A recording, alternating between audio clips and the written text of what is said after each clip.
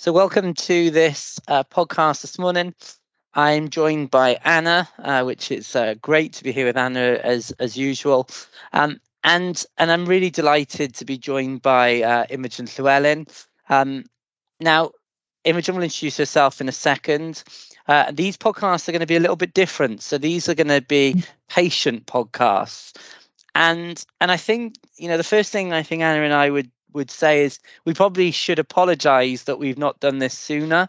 We know we've had many patients now reach out to both of us and say that they found some of the podcasts really useful. They found them, by luck or by chance, and have found them valuable, but have felt that they're often not at really the right level, and they've taken bits but haven't really known what to do with some of the information. And so after quite a lot of feedback, both from patients and colleagues, Anna and I felt that it was probably time that we did some podcasts for patients and really just took this head on and tried to put something in this space that could be useful. And so in co-creating this isn't about what Anna and I think are important. In fact, that's probably the least important thing. We've spoken to patients, we've spoken to wider teams, CNSs, AMPs, and collected questions together. And so in a fairly unfiltered way today, we're going to take those questions on. Imogen, who's kindly come up with some of these questions, but also helped us collate these questions, is going to, in essence, put us through our paces. A little bit like we did with our medical students and primary care, and they were two of the most favorite podcasts we've done. So just to say, as we do at the start of any podcast, this is information that's relevant as of the end of November 2023. This will change. There will things that we'll talk about today, that this is really what Anna and I are doing in our real world clinical practice. This is what we're advising patients, but we absolutely accept, and we actively encourage that this field moves on, that we get research to answer some of the questions. So, Imogen, it would be lovely, maybe just in 30 seconds or a minute, if you're happy to just sort of say who you are, your journey, just briefly maybe, and then we'll kick into some questions. Of course. Thank you so much for having me.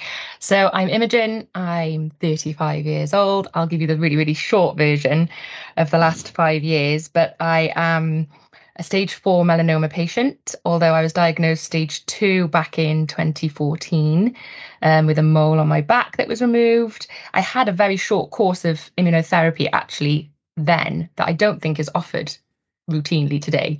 And then I had 5 years of clear skin checks, and pretty much to the day, 5 years post my stage 2 diagnosis, I was diagnosed stage 4 melanoma. I had a routine abdominal MRI scan for something entirely separate, which just happened to pick up tumours in my lungs. So I started immunotherapy pretty sharpish. I had lots of side effects, which meant I had to have some breaks along the way. I had a couple of big operations in the middle of it as well. I had a bilateral lung resection a couple of years ago and a liver resection also a couple of years ago. But today, November 2023, I'm 1 year post-treatment and 3 years of clear scans. So yeah, I'm in a really, really lucky position. Obviously, anything can change at any point, but yeah, I'm hopeful for the future. So that's me. Right. Thanks, Imogen. Really, really appreciate you being on today. So look, Imogen, let's just kick off, I guess, and ask us anything you like. Ask the difficult ones to Anna, but ask us anything you like. Okay, so I'm going to pretend, I guess, that I'm a newly diagnosed patient about to start on my immunotherapy journey. So from the very beginning, I guess most newly diagnosed patients will come to you guys and perhaps will have heard the word chemotherapy, but maybe not the word immunotherapy. So what is immunotherapy and how does it actually work? Okay, So we both fight over this question. Anna, I'm going to let you take it. Go for it. Oh, thanks, Ricky. So, Imogen, thank you for joining us and for quizzing us. I think this is a really, really great opportunity to explore all these questions that that I think we need to be asked and we need to kind of give a framework for. And it's a Sunday morning, so we're very grateful that you've given up your time to do so. So, thank you. So, what is immunotherapy? The biggest question of all, I suppose, really. So, essentially, it is very fair to say that these are new drugs. We haven't had them for very long. And they basically activate your own immune system to seek out and hopefully destroy your own cancer cells in basic terms. So what happens is when a cancer becomes established and gets to the point where you can pick it up on a scan and you as patients come and see us in clinic, ultimately what's happened as part of that process is the cancer has found a way to hide from the immune system. And melanomas particularly are very good at this, but what we've learned is that actually lots of cancer groups, lots of different types of cancers are very good at hiding from the immune system. So normally, before a cancer becomes established, you have something called immunosurveillance. So you have blood cells that are wandering around your body, seeking out abnormal things to break down. And they are bacteria, viruses, but also any of your own abnormal cells that have become changed for whatever reason, just by chance normally. And the immune system recognizes those as slightly unusual and gets rid of them. When you get a cancer established, they find ways of hiding from that mechanism. And so actually your immune system becomes nearly powerless against them. And what immunotherapy essentially does is rearms your immune system to be able to break down those cancer cells again. And in doing so, helps you as an individual actually fight your own cancer. Yeah, which is pretty cool, I would say, actually, as it goes. Rick, I don't know if you want to pick up about the kind of chemotherapy, immunotherapy question. Yeah, no, happy to. So, I think the first thing I always say to patients is that they are different and very different. And so, the simple answer to that question is that chemotherapy is not the same as immunotherapy. They work in different ways. So chemotherapy is often in some way targeting the DNA or the proteins around the DNA. And clearly, as Anna's articulated, immunotherapy is about stimulating the immune response. And as I think we'll come back to later, the side effects are very different. And so that's the most important thing. So they're different drugs, but more importantly, I think for the basis of this conversation, they've got different side effect profiles. And so the things that we worry about with chemotherapy aren't the same things that we worry about with immunotherapy. Brilliant. Thanks. Okay, so moving on. What will happen when I receive my immunotherapy treatment? So how is it given? How long does it take even? Does it hurt? Those types of things, I guess. I'll take this question because I'm embarrassed to say I don't think I cover this very well, Anna, in my consultations. So most immunotherapies are drip treatments. And what that means is they're given via a drip or a cannula that's put into an arm. Some people might have a line that stays in, but as a rule, they'll have a little drip put up each time they come for treatment. And so it's given IV, so intravenously. It will typically be given on some sort of day unit or treatment unit. It will be given by what we call SAC nurses, which is systemic anti-cancer therapy nurses. So, or teams, really. There's normally wider teams nowadays who are specifically trained in delivering these treatments. And so what will happen on the day of treatment, because this is something I don't think I really ever talk about, is that you will typically come to a treatment unit. The team on the unit will check that you feel well, do some observations typically to check that you're well enough to have treatment, ask you some questions, check there's nothing that's happened since you've seen your team last time. They will pop that tube in, they will put the treatment up, and then they will give you that treatment over a period of time. And that time will depend on the type of treatment that's been given, the drug of immunotherapy being given. Typically, you won't see your oncologist the day you come for treatment. And again, one of the questions people do tend to say is, will I see you on the day of treatment? It's not impossible that they may see me, but it's not typical that they'll see me on the unit. Anna, anything you'd add to that? Yeah, I suppose a few bits that sort of just as time goes on, as things change. So you will almost certainly have a blood test and be asked to go for a blood test before you have your treatment. Now, different places in the country do this differently. So some places will expect you to come into your cancer centre 1 or 2 days before your treatment. Others, you'll be able to have your blood test done close to your home, and then the treatment nurses will get those bloods and review them before they review you. So I think, but whatever way, you will be expected to have a blood test done before every treatment. In terms of the timing, it takes anywhere between half an hour and 2 hours to give these treatments, depending on whether you're having one drug on its own or two drugs together, and which ones they are, as Ricky was saying. So you can be expecting to be in the centre for quite a while. I think as time goes on, and obviously you can tell me more than I know about this, but it sort of becomes a bit of a rhythm, and so you actually you kind of get used to the pattern of what's going to happen. But the first couple of times it can feel really, really unusual and it's quite scary. So I think be reassured that your team and your nurses that are going to be giving you treatment know that that's how it feels and are there to support you. Just a couple of things that are changing over time, really, as we're giving more immunotherapy and we're having to find ways of being able to treat as many patients as we need to. So one is that some places are giving treatment either in places that aren't cancer hubs, cancer centres. Some people are even setting up sort of treatment centres in supermarkets and on buses. So you might be asked to go to somewhere slightly bizarre and it all sound a bit strange. So that's one thing. And actually some places in the country, and more as we go on, are actually offering for you to have treatment at home. So that's something that is worth asking about, and also sort of starting to think about and trying to get your head around whether that's something you want, because some people feel that would actually fit into their lives better. It's nice not to have to go into the cancer centre and see the cancer centre and all of the feelings that sort of elicits. But other people say, actually, I want my treatment to be completely separate from my life. So, and that's a very individual thing. So not everybody will want to have treatment at home.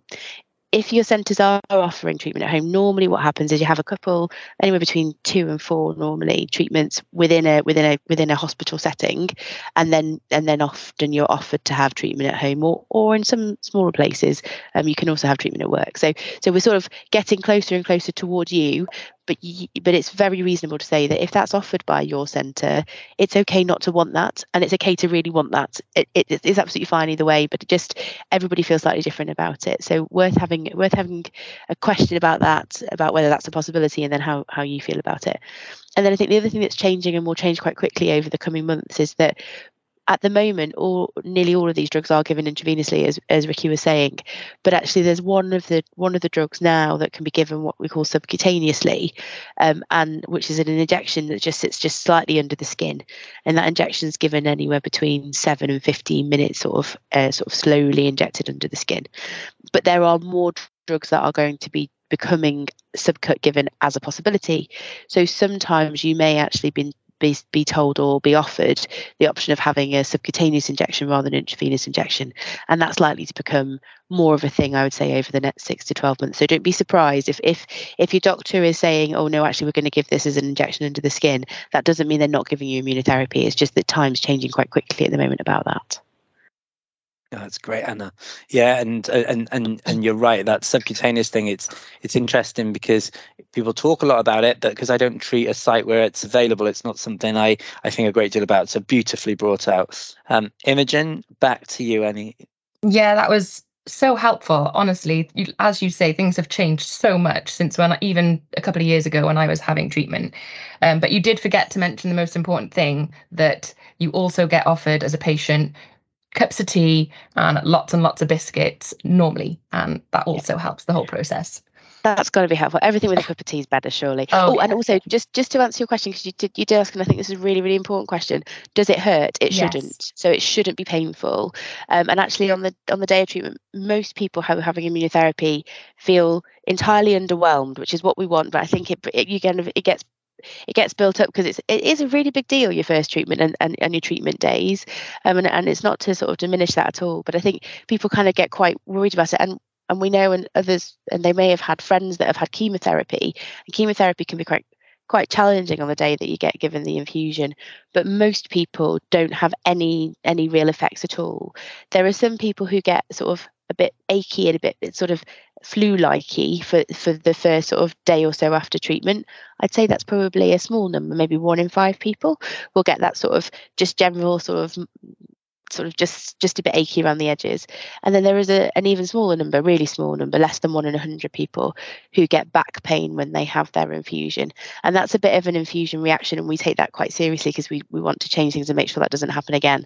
But it's just to say, if you have your dose of immunotherapy and you do get back pain, please do tell your treatment nurse, because it's important that we know about it and then we can fix it. It's not really, we see it, but it's not expected. So if you're experiencing it, we can make that better. So please do let us know. But most of the time, it's not painful.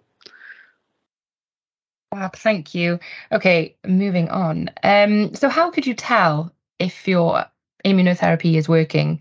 Does it work straight away, or do you have to wait a few months to see any results?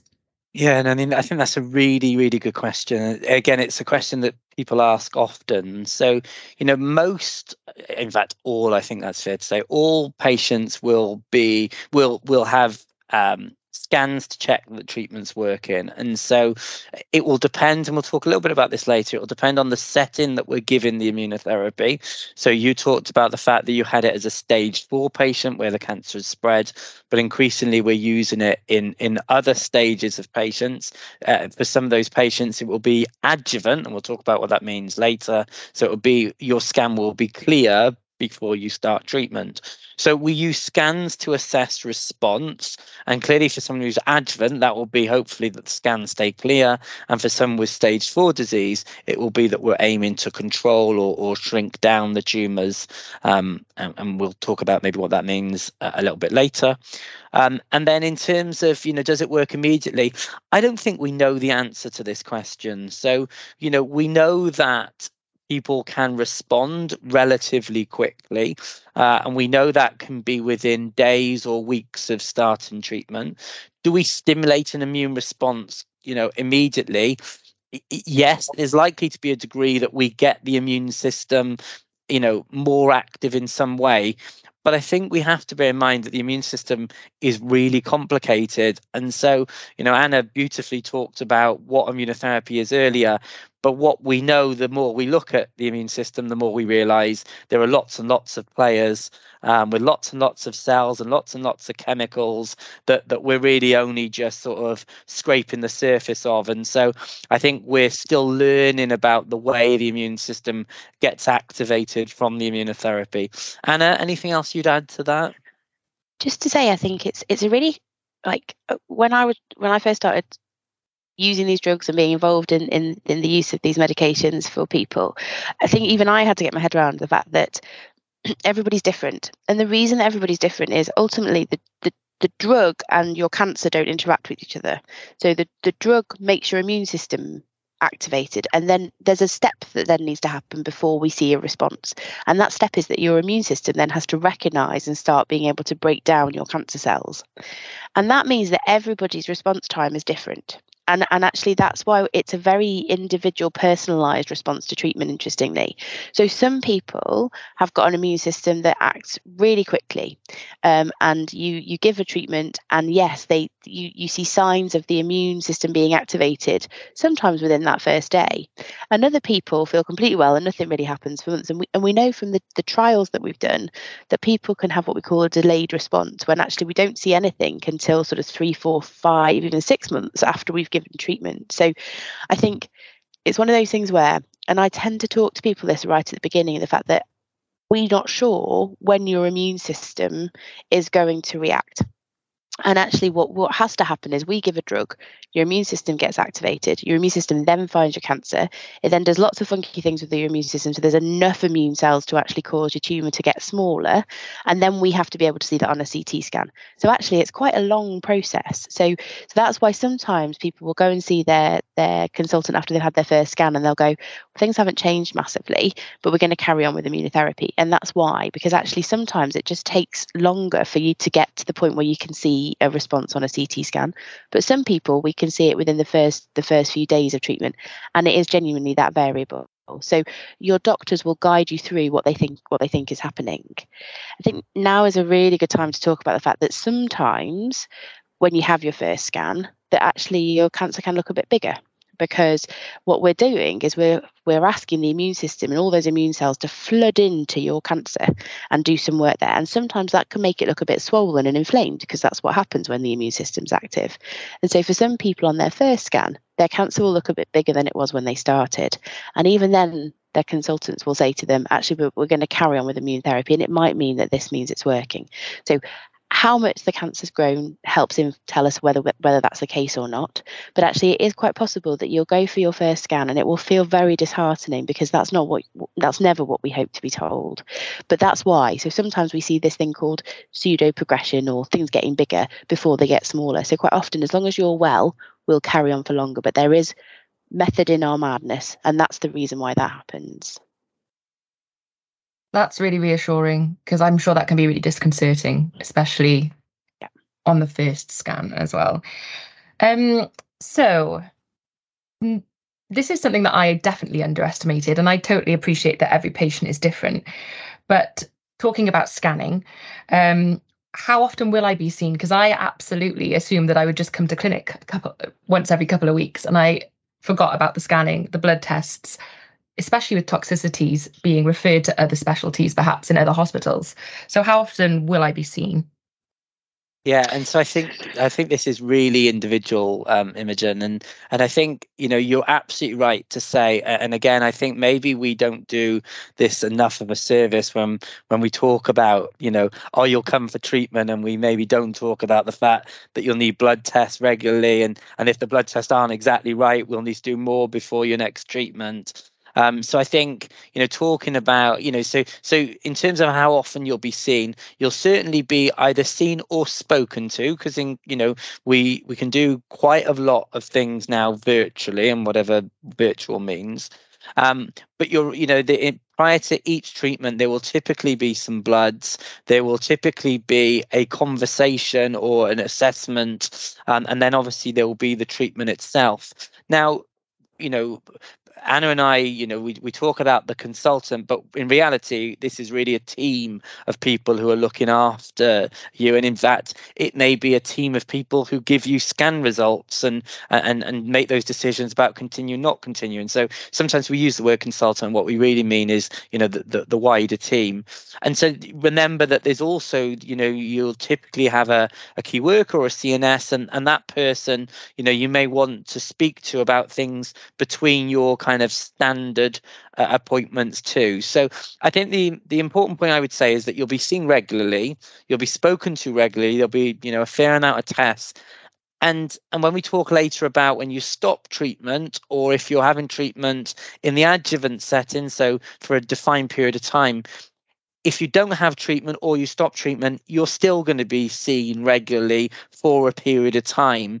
And there's a really important piece, and we may pick this up later, about how we interact with the primary care team. Because again, we've talked before, Imogen, about that feeling like when you stop, that there's almost you feel like you've fallen off the conveyor belt, and there isn't the same team and people around you, and so it's important to say that even if you're not on treatment, it doesn't mean that there won't be some ongoing regular input. Anna, anything you want to add to that? Just to say that what we've realised with immunotherapy is that you don't necessarily need to see your medical team every time you have treatment. So historically, and some centres are still working like this, that you'll see your medical team, be that a registrar, a nurse or a consultant, every time you have treatment. And some centres are still working like that, but not everywhere is. So I think it's worth, and really this is sort of to empower you to ask at your first or second appointment what that's going to look like for you, because everybody's pathway is slightly different. So in my practice, I will see people, and my team will see people the first time we talk to them about having treatment. And then because of various requirements in the way that we're allowed to give immunotherapy, we will then normally talk to you after you've had your first treatment. But then after that, we then don't tend to see you either by phone or face-to-face until you've had your first scan and we've got your results of your first scan. But you will be seen in that time by the nurses giving treatment, the people taking your bloods. You will and should absolutely feel empowered to ring your clinical nurse specialist. Actually they're there as a constant source of support. And I don't think people feel confident always to reach out to them, because they don't necessarily know them, and they don't know what's going on. But actually, I find our clinical nurse specialists are amazing, and actually would much prefer to hear from people than not. The worst thing, I think, all my nurses are always very distressed if somebody's been struggling and hasn't told us, because actually that we really want to know, but we can't do anything about it if we don't know. So this is a plea to say, if you are struggling with any element of it, be it where things are happening, what the journey looks like, if you've got questions after your consultation that came up only after you've been thinking about things, please do reach out to your team. They'd be really keen. They are always really keen to hear from you. But yeah, everybody's pathway will be slightly different, but your team will be very happy to walk through what that will look like for you, at the beginning of the sort of treatment pathway. So please do, and I think it's important to do that, because it will be different for different services in different places in the country.